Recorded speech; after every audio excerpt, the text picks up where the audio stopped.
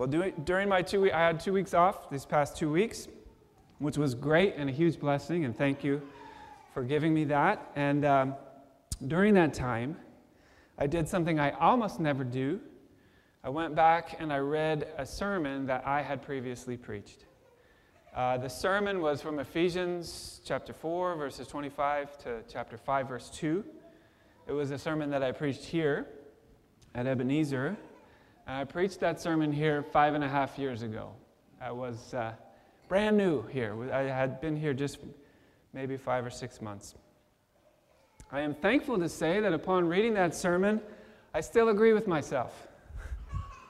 I think that sermon is an accurate reflection of the content of that biblical passage, at least part of it. It's a big passage and there's a lot of points and it does not cover them all.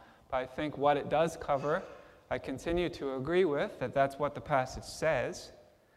But I am saddened to say that I have not always lived up to the standard of that sermon. From the time I preached that sermon 5.5 years ago until today, I have not always used my words in a way that honors Christ. I wish I could say I had, but I haven't. I have not always used my words in a way that builds others up. I wish I have, but I haven't. And so reading that sermon was a chance for me to be reminded of what the Bible says about our words, the importance of our words, and how to use them to honor Christ and to bless others, and also to assess my own use of words and see ways where I can do better, see ways where I have fallen short. And that was extremely useful for me. It's good to revisit things that we have heard in the past and to see whether or not we're applying them or to see ways that we could do better. So that was useful for me, and I'm making the assumption that it may be useful for others as well.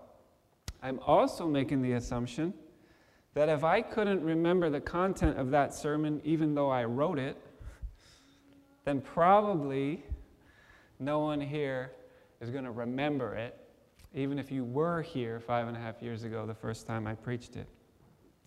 So I'm going to preach from that text again. My 3 main points are going to be the same because I do think those are the 3 main points. But even though I'm keeping the same 3 points, I have changed some of the illustrations because they weren't that good. And I've also shortened the sermon because I've learned over time. So since I preached this sermon, the whole world, has gone through what feels like an extremely difficult time for so many different reasons. So many different reasons. It's been a very hard historical period. It's the kind of period that will be written about in history books. Most of us wouldn't have chosen for the world to have to endure these challenges, but that is not a choice that was given to us. And so I was reminded as I thought about that, I'm revisiting the Fellowship of the Ring, reading through those books again, and I'm right at the beginning of the Fellowship of the Ring. And if you remember the beginning, Gandalf the wizard is explaining to Frodo what's happening. He kind of like gives him a quick history lesson of all that's gone wrong in the world and why things are so bad in the world. And then he explains to Frodo how Frodo has a role to play in setting things right. He has a special calling, a special role to fill in addressing all the darkness and evil that's in the world. And at one point, Frodo laments that he has to live in such a dark and dangerous time. He says this, he says, "I wish it need not have happened in my time." And Gandalf replies and he says, "So do I. And so do all who live to see such times. But that is not for them to decide. All we have to decide is what to do with the time that is given us." And that is how it is with us. We didn't choose to live through difficult times, but we do choose how we respond. And a big part of how we respond to challenging circumstances has to do with our use of words, right? So often, how you respond, the response to your circumstances takes the form of words.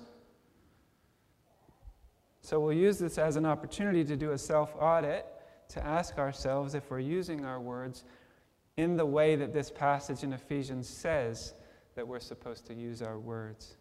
So I'm going to read it, but before I even read it, I'm going to pray and ask for the Lord's help. Holy Father, thank you that we can gather around your table, and now we're seated before the feast of your word. And in some ways, it occurs to me that this is a meal of leftovers. We've had this meal before. We've eaten this meal before. And now we're eating it again. And leftovers can be good, can be still nourishing and still tasty. And so I do pray that you would help us to eat well again on this particular passage. Maybe help us to see things we didn't see before, or to be reminded of things that we did see before but we have forgotten, or to see ways to apply these lessons in new and fresh ways. And pray for your help and for your guidance. I do pray for conviction, but not condemnation. If there are areas where we see that we have fallen short, help us to know that, but not feel shame or guilt or condemnation, to feel appropriate conviction, to feel forgiveness, and to feel empowering to move forward. In Christ's name, amen. All right, Ephesians 4, and starting towards the end in verse 25.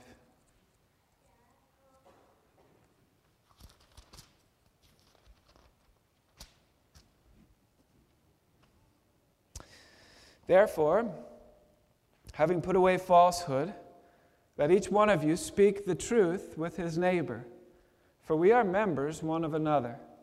Be angry and do not sin. Do not let the sun go down on your anger, and give no opportunity to the devil. Let the thief no longer steal, but rather let him labor, doing honest work with his own hands, so that he may have something to share with anyone in need. Let no corrupting talk come out of your mouths, but only such as is good for building up, as fits the occasion, that it may give grace to those who hear. And do not grieve the Holy Spirit of God, by whom you were sealed for the day of redemption. Let all bitterness and wrath and anger and clamor and slander be put away from you, along with all malice. And be kind to one another, tender-hearted, forgiving one another as God in Christ forgave you. Therefore be imitators of God as beloved children, and walk in love as Christ loved us and gave himself up for us, a fragrant offering and a sacrifice to God. This is the word of the Lord.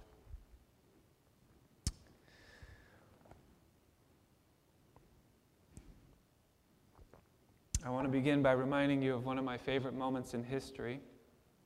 I think I've talked about this event a couple of times over the years. You have to cast your mind back to the year 1904, 1905. There is a revival in Wales. This revival swept right through the country of Wales, and it just seemed to touch every church, every family in the whole country. Hundreds of thousands of people in that small country were impacted by the simple power of the gospel of Jesus Christ. And Welsh people, as you may know, love to sing. Right? They are a culture that loves to gather and lift their voices in song. They have beautiful voices, they have beautiful songs. And so during this time of revival, there was Christ-exalting music just echoing throughout the land of Wales. And one of the most famous and lasting hymns to come out of that revival, written during the revival, was written by a man named William Rees. It's translated into English. It's called Here Is Love, still sung today. I know we've sung it here a few times. Every verse of that song is great, but the second verse of that song, I just feel like is perfect. So I'm going to read a translation of that song for you. This is a more literal translation of the poem that he wrote. It's not exactly the way we sing it in English, but it says this: On Calvary tore the fountains of the great deep. Broken were all the floodgates of the heavens, which were secure until then. Grace and love like a deluge pouring down together, and pure justice with peace kissing a guilty world. So The image there that he's painting is that on Calvary, as the Son of God died for our sins, the floodgates of heaven broke open, and grace and love and peace and justice just poured out of heaven onto earth like a deluge. And in doing that, God kissed a guilty world. There are a lot of radical, life-changing implications of being on the receiving end of the kiss of God. Right? There are thousands of sermons that could be preached on that. What the implications of what it means to be kissed by God. What I'm preaching on this morning is how receiving the kiss of God should impact our words. We should speak differently because we've been kissed by God. So go back to Wales for a minute. There's this one story that came out of that revival that's always made me smile. There's a mining town in Wales that was known for being a very hard place, a dark place, a sinful place. And when the revival hit town, lots of the miners came to faith in Christ. And what they found was that the mules that they learned, that they used as pack mules in the mines would no longer respond to the miners after they came to faith in Christ. And the problem was that the mules had only been trained to respond to cursing and shouting and profanity. And so they didn't know how to respond when the men cleaned up their language and started speaking gently to them. So they had to retrain all the mules to respond to kind words because they hadn't heard kind words before.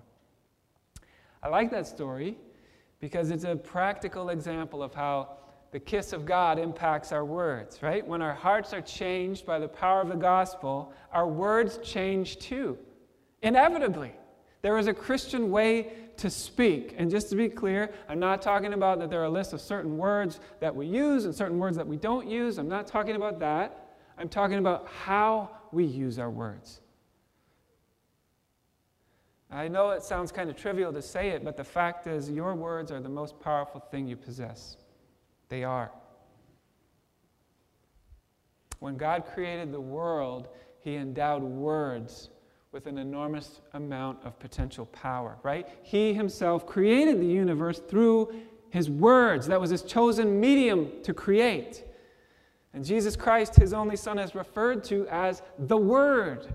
There's a reason for that. Words are powerful. Jesus cured diseases, cast out demons with His words. He spoke those things. He taught God's truth with His words. He forgave people's sins with His words. Words have so much power, and that knife cuts both ways. Words have the power to do good. They also have incredible power to do harm. Think of the words of temptation whispered by the serpent, right? Not long after God created the world with His words, there's the serpent using words to usher evil and death into the world through the lies that he spoke. Think of the scribes and the Pharisees who used their words to tell lies about Jesus.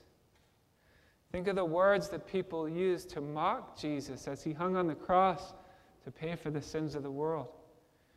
Or just think of the last time someone used their words in a way that cut you personally. Just call it to mind. It hurts, right? It's powerful. There's probably a deeper scar, a deeper wound when you think about the last time someone used their words to hurt you than the last time you got physically hurt, right? It hurts. It hurts. In the same way that technology has the amazing potential for both good and bad, right? Advances in medicine, advances in communication keep us healthy, keep us connected to each other, right? And yet also, advances in technology give us greater potential to harm each other, right? Thanks to technology, we have more potential to hurt each other than ever before. It's the same with words. They have the potential to do incredible good and incredible harm. They can either be used to bless or to curse, to build up or to tear down, right? Words. All right, so how is this passage advocating that we use our words? 3 ways, and these are the 3 points that I used from last time. This is the overlap now. We are told to use our words truthfully. We are told to use our words peacefully. And we are told to use our words constructively. Okay? Truthfully, always, always, all of our words. And again, just to be honest, I'm not saying I always do this. I'm not saying I always have done this. But this is what the passage says, that we are to use our words truthfully, peacefully, and constructively. So let's just look at those. Verse 25, Paul tells us to put off falsehood and speak truthfully. And the reason he gives for the importance of speaking truthfully is that we are all members of one body. Right? The church is one body with many different members, but all functioning as a unity, one thing. So think about that metaphor and why Paul appeals to it when he says it's so important to speak truthfully. Right? What happens if one part of the body can't trust what another part of the body is telling it? Right? That's a problem. Right? If you think of the eye, if the eyes start seeing things that aren't there, right, hallucinating, and telling the body there's something there when it's not there, that's a problem for the body. The brain can't trust the eyes anymore. That's a problem. Or think of leprosy. Why is leprosy so bad? Well, one of the problems is that the leper loses the sense of feeling in the limbs. Right? So the fingers touch the boiling water, and those fingers lie and tell the brain, hey, this isn't hot, you're fine. And as a result, the body ends up tearing itself down because of the different members of the body can no longer trust each other. That's what Paul is saying happens in the church when we aren't truthful with each other. We end up not being able to trust each other. And when we're not able to trust each other, we self-destruct. We tear ourselves down. Now that would, of course, include outright lies that we might tell each other, but it would also include small deceptions that creep into relationships. This passage is saying don't do that. It's bad for your own soul. It's bad for the health of the church, even if we practice tiny little deceptions. So when I say tiny little deceptions, let me give you an example. This is when I do premarital counseling, I always tell the couple, and there are some couples in the room that can confirm this, I always tell them the most common lie that is told in marriage. There's one, by far, most common lie that is told in marriage, and it is this: I'm fine. That's it. Right? When someone asks you, how you doing? To respond to that question by saying, I'm fine. If you're not, that's dishonest. That's a deception. Right? Now I understand there's a question of timing and context, and sometimes when someone says, how's it going, that's really more of a greeting. They're not really asking you to pour out your soul right there. I get that. We don't have to spout out our deepest struggles every time someone asks, how's it going? But still, if it's really true that the church is a family and that we are one body, then we have to commit to be honest with one another in all things, and that includes how we're doing. And if we're not doing well, or if we're needing care, or needing support, or just needing someone to listen to us, we should say that if that's the truth. Life is hard. Every life comes with a certain amount of emotional strain, and we should be checking in with one another, and we should be making sure that everyone is doing okay, and we should be being honest with each other about how we're doing. It pains me a little bit to repeat those words that I said 5 years ago, because I didn't do that great on that point. About 1.5 years ago, I got myself into a place where I was feeling emotionally and spiritually exhausted, and I just tried to ignore it. And I just tried to push through it. And I wasn't even honest with myself about how I was doing. And that's not good. And despite my failures, though, God was gracious, and you all were gracious enough to grant me a leave of absence. But in retrospect, a lot of that could have been avoided had I been more open and honest with myself and with others about how I was actually doing. All right, so that's the first guideline for our rules: total truth. All the time, speak truthfully. Obviously, don't speak any outright lies, but also don't speak any little deceptions. Okay, That's rule number one. But that would be a little dangerous if that was the only guideline we had. Right? You get a room full of people who are all strongly opinionated, and you tell them that they need to be committed to speaking the truth and speaking their mind all the time, you're going to have some problems. So that's where these next two guidelines come in. We need to use the power of words truthfully, but we also need to use the power of words peacefully. Right? Verses 26 and 27. In your anger, do not sin. Do not let the sun go down while you are still angry, and do not give the devil a foothold. Notice that verse doesn't say never get angry. The fact is, we're going to get angry. Right? You will get angry. Sometimes it'll be good anger for good reasons. In that case, your anger will be righteous because you're angry at the same things that God is angry at, things like injustice and oppression and unkindness. Those things should make us angry. Other times your anger will not be righteous, it will be selfish. Right? You'll be angry because someone offended us, or someone inconvenienced us, or someone ignored us, or because someone made a decision we don't like, or because we're just having a bad day, or whatever. In either case, whether your anger is justified or not, what the verse says is do not sin in your anger, no matter what. No matter if you're angry for good reasons, angry for bad reasons, do not sin in your anger. And what is by far the most common way that we sin in our anger?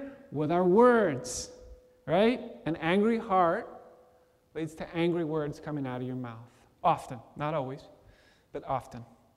You think you're not being treated fairly, so you raise your voice and you shout. Your kids break the rules that you have so carefully and repeatedly explained to them, and so you lose it. Someone insults you or makes you angry somehow, and so you dash off a harsh email, try to put them in their place.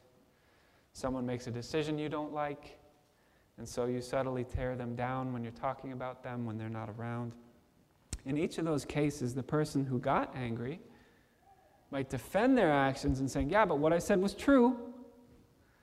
All right, well, maybe what you said was true, but did you say it in a way that was promoting peace, or did you sin in your anger? So let's ask ourselves this morning, are we in the habit of speaking words or typing words in anger to coworkers, family members, members of this church? And then after you've asked yourself that question, here, let me encourage you to take an even braver step. Ask someone else who knows you if they think that sometimes you're sinning in anger with your words. Ask someone else, how do my words sound to you? How does this email read to you? Because we all know that our voices sound different to ourselves than they sound to others, right? That's why it's embarrassing or awkward when you hear a recording of your own voice, right? Doesn't that make you uncomfortable? Doesn't that sound weird? You're like, I sound like that? What? Right? That's because we sound better when we're hearing ourselves from the inside than it sounds from the outside. That's what it's like for some people with their words, right? They don't even realize that they're speaking in anger. They don't even realize that they're emailing in anger. They don't realize that the words they're using and the way they're using them is causing relational damage to the people around them. So ask someone else who knows you if this command about not sinning in your anger with your words applies to you. And if you get a truthful answer, which we've already covered in point 1, you're supposed to get a truthful answer, you might be surprised at how your words sound to others. Your words are more powerful than you think. The effect that your words have on others will last longer than you think. So don't speak your words in anger. Speak the truth, always, but speak it peacefully.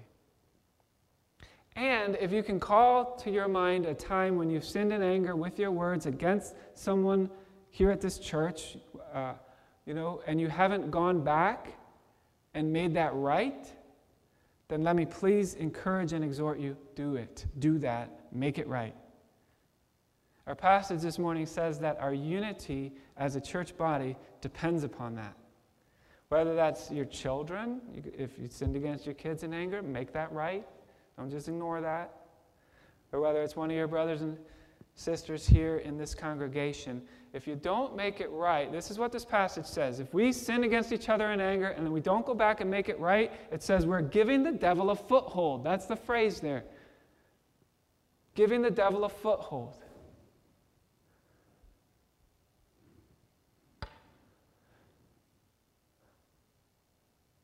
When I think about that image of giving the devil, I mean, that's a dramatic image, right?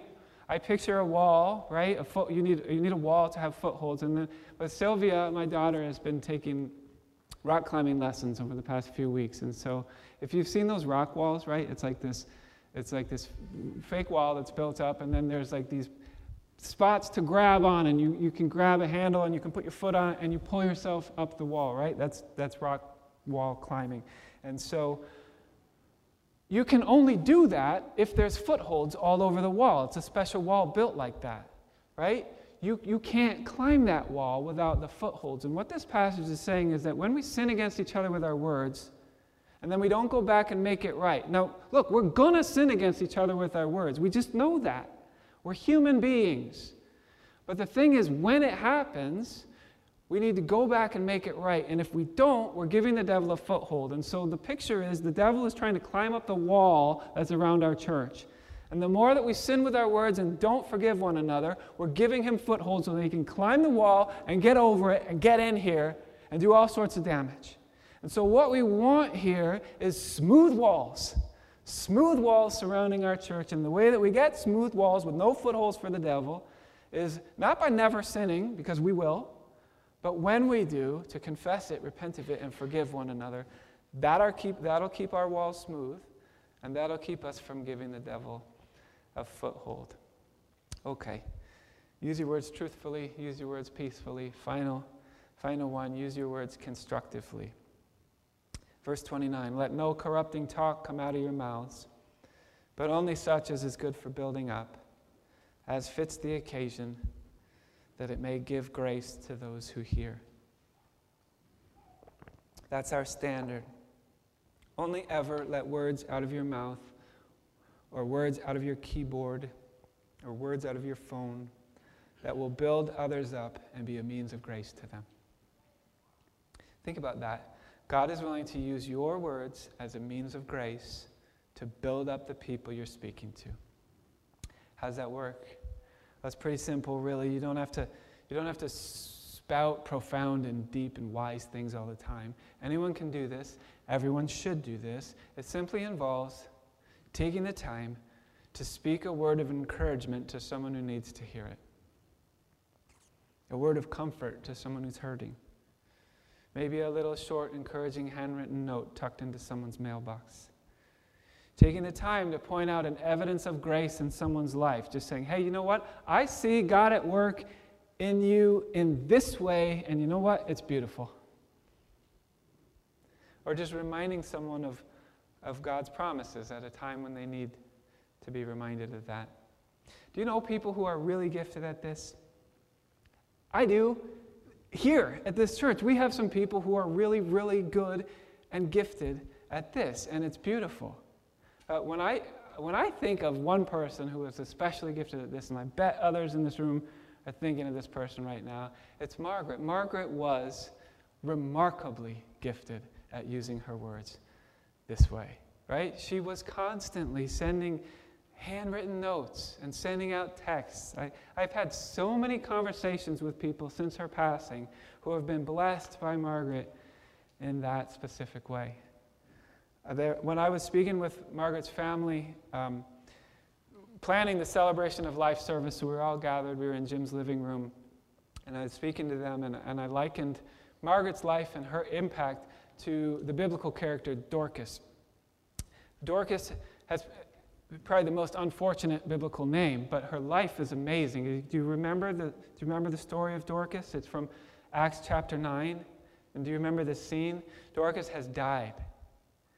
And in the passage, she is described as having been full of good works and acts of charity. And the whole town is mourning because Dorcas has died. And so Peter gets there, and he goes to the room where the body is, and then we read this. All the widows stood beside him weeping and showing tunics and other garments that Dorcas made while she was with them. Margaret was like that, but instead of garments, knitting garments and giving them away, she gave out kind words to people, right? Notes and texts and words. She gave those away, and we carried those words around with us. What a beautiful legacy. She was like a, to change the metaphor a little bit, she was like a brick mason, using her words as bricks to build other people up. That's how God can use us to be a means of grace. Every time you speak to someone, your words either have the potential to build them up, to be another brick, to be a means of grace, or your words can tear them down, pulling bricks away from them and making them feel diminished. And the question this morning is, how are you going to choose to use your words? And let's keep in mind, let's be realistic. All of that is easy to do when the other person is cooperating, right? I have no problem speaking peacefully to my kids when they're obeying, right? I'm such a pleasant dad to be around when my kids are obeying. I have no problem sending nice emails to people who send me nice emails. It's just lovely. We just send back and forth these lovely emails. I can be a very pleasant customer in a store when I feel like I'm getting very good customer service. It's great. But what are my words going to look like towards my kids when my kids are blatantly disobeying? See, that's the challenge. What are my emails going to sound like when I'm responding to a message that I think was unkind? What sort of voice do I use when the customer service stinks? You know, kids use this excuse all the time, right? He started it, right? Kids are like masters at that, like as if that exonerates anything they ever did. Well, well, okay then. If he started it, then go for it, right? No parent says that. We know that that's not a good excuse. He started it. And yet adults use that excuse all the time. We just don't say it. But we think it, right? He started it. He said the mean thing first. I'm just responding to his mean thing, right? That's not a good excuse. That's a childish excuse. And we don't accept it from our children, and we shouldn't use it as adults. It doesn't matter who started it. I'll close with one real-life example that can help us to respond with grace and forgiveness instead of retaliating with our words when people sin against us, or when we think they've sinned. Sometimes you think someone sinned against you, and they haven't even. You're just misunderstanding their words. But even if, let's just say that they have, it's still not okay to retaliate. So here's an example. Here's something that I find inspiring to help me. It's a story of Gladys Staines. She was a missionary in India. She and her husband, they had 3 children, and they were missionaries in India. On January 23rd, 1999, her husband Graham and her 2 sons, they were aged 8 and 10, were asleep in a vehicle in a remote village. That night, a group of militants doused the car in gasoline, lit it on fire, and then prevented the dad and the boys from getting out of the car, and the 3 of them died. You may have heard that story. It made the news when it happened. When Gladys heard the news, she immediately turned to her daughter and said, "We'll forgive them, won't we?" And the daughter said immediately, "Yes, Mommy, we will." And they did. They forgave the men who burned their dad and husband and brothers to death. Now, sometime later, somebody approached Gladys's daughter, and the person was genuinely confused. Maybe you're feeling confused right now. And said to the daughter, not in a mean way, just in a confused way, "I can't understand how you forgave those people. I don't get it." The daughter went home that night and was genuinely confused herself and said to her mom, "Mom, I can't understand how they can't understand why we've forgiven those men." See, there was such a culture of grace in Gladys and Graham Staines' household that had so deeply infected their children that it was inconceivable to the daughter that you wouldn't forgive someone who sinned against you. Of course you would forgive them. That's what Christians do. They forgive people. Now that, to me, is an amazing testimony of the power of grace. Right? The impulse, the instinct is towards grace and towards forgiveness, not towards vengeance or bitterness. Where does the power like that come from? Well, I'll let Gladys explain it in her own words. This is an article that she wrote after the murder of her husband and sons. She wrote this: "Forgiveness brings healing. It allows the other person a chance to start afresh. And if I have something against you and I forgive you, then the bitterness leaves me. Forgiveness liberates both the forgiver and the forgiven." So how was I able to forgive? The truth is that I myself am a sinner. I needed Jesus to forgive me, and because I have Jesus in my life, it is possible for me to forgive others. Now, that response is really the embodiment of the words of verse 32. Be kind and compassionate to one another, forgiving each other, just as in Christ God has forgiven you. That is a woman who has been kissed by the grace of God. And because of that, she does not retaliate when she's wronged, she forgives. And she uses her words not to tear down, but as a means of grace. And by God's grace, she has now passed that legacy on to her daughter. And by God's grace, that is how you and I should be using our words, truthfully, peacefully, and constructively. Let's pray together. Holy Father, thank you for the gift of language, communication, words. We take those things for granted because they're such an embedded part of our lives and society, but it's a gift. You didn't have to make it so that we could communicate with words. You didn't have to communicate to us with words, but you have. You've given us this gift, and this gift comes with great responsibility. And so I pray that you would help us to use this gift of language, of communication, to use it in a way that honors you, that glorifies Christ, and that builds one another up.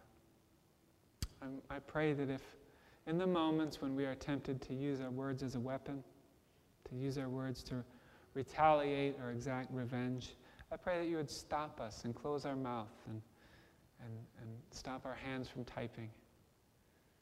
That you would give us a strong filter, and that all the words that we use would run through the filter of grace, so that they would be used to build up and bless and not tear down. In Christ's name, amen. Invite the worship team back up.